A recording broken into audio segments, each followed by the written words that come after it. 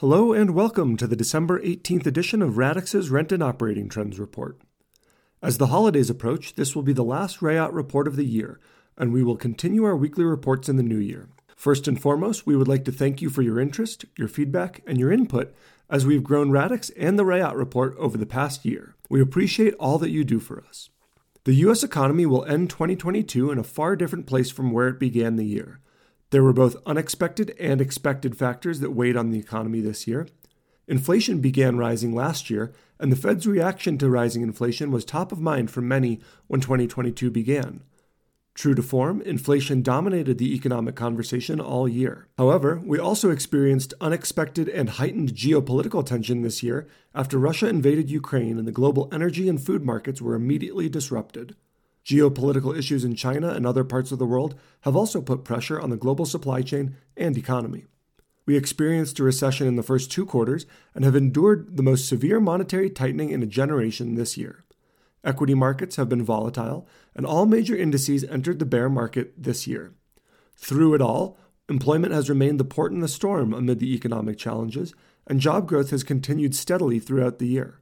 The pace of growth has slowed, however, given the hawkish monetary policy, and any continued growth is a positive on the job front. As we shift gears and look ahead to next year, I expect the economy to continue the grind that it's currently on. I anticipate another recession either in Q4 of this year or in early 2023. Inflation will continue to come down from its June 2022 peak, but the Fed will continue to raise rates until inflation is dropping quickly and appears poised to return to the 2% level. It will not surprise me if the Fed then must reverse course toward the end of next year and begin dropping rates again. The multifamily market may not experience the volatility of the overall economy, but I anticipate the industry slowdown will continue through the year. We will likely return to a normal seasonal leasing pattern, with growth in most markets in the spring and early summer. The second half of the year will likely stagnate and fall slightly, as we have seen in previous years in the apartment industry. All told, we anticipate average rent growth of 1.7% nationwide next year. Traffic nationwide dipped last week and has fallen by more than a half tour per property over the past month. For the better part of the fall and winter, weekly traffic has been higher than a year ago, but last week's average of 6.5 tours per property was equal to its level in late 2021. The national conversion ratio will end the year at 34%. And while this has come down slightly in recent months, it remains fairly strong, indicating that demand for multifamily has not completely deteriorated. The occupancy rate nationwide fell another 2 basis points last week and will end the year roughly 1.5% below its level when the year began. Occupancy in most markets has declined consistently throughout the year.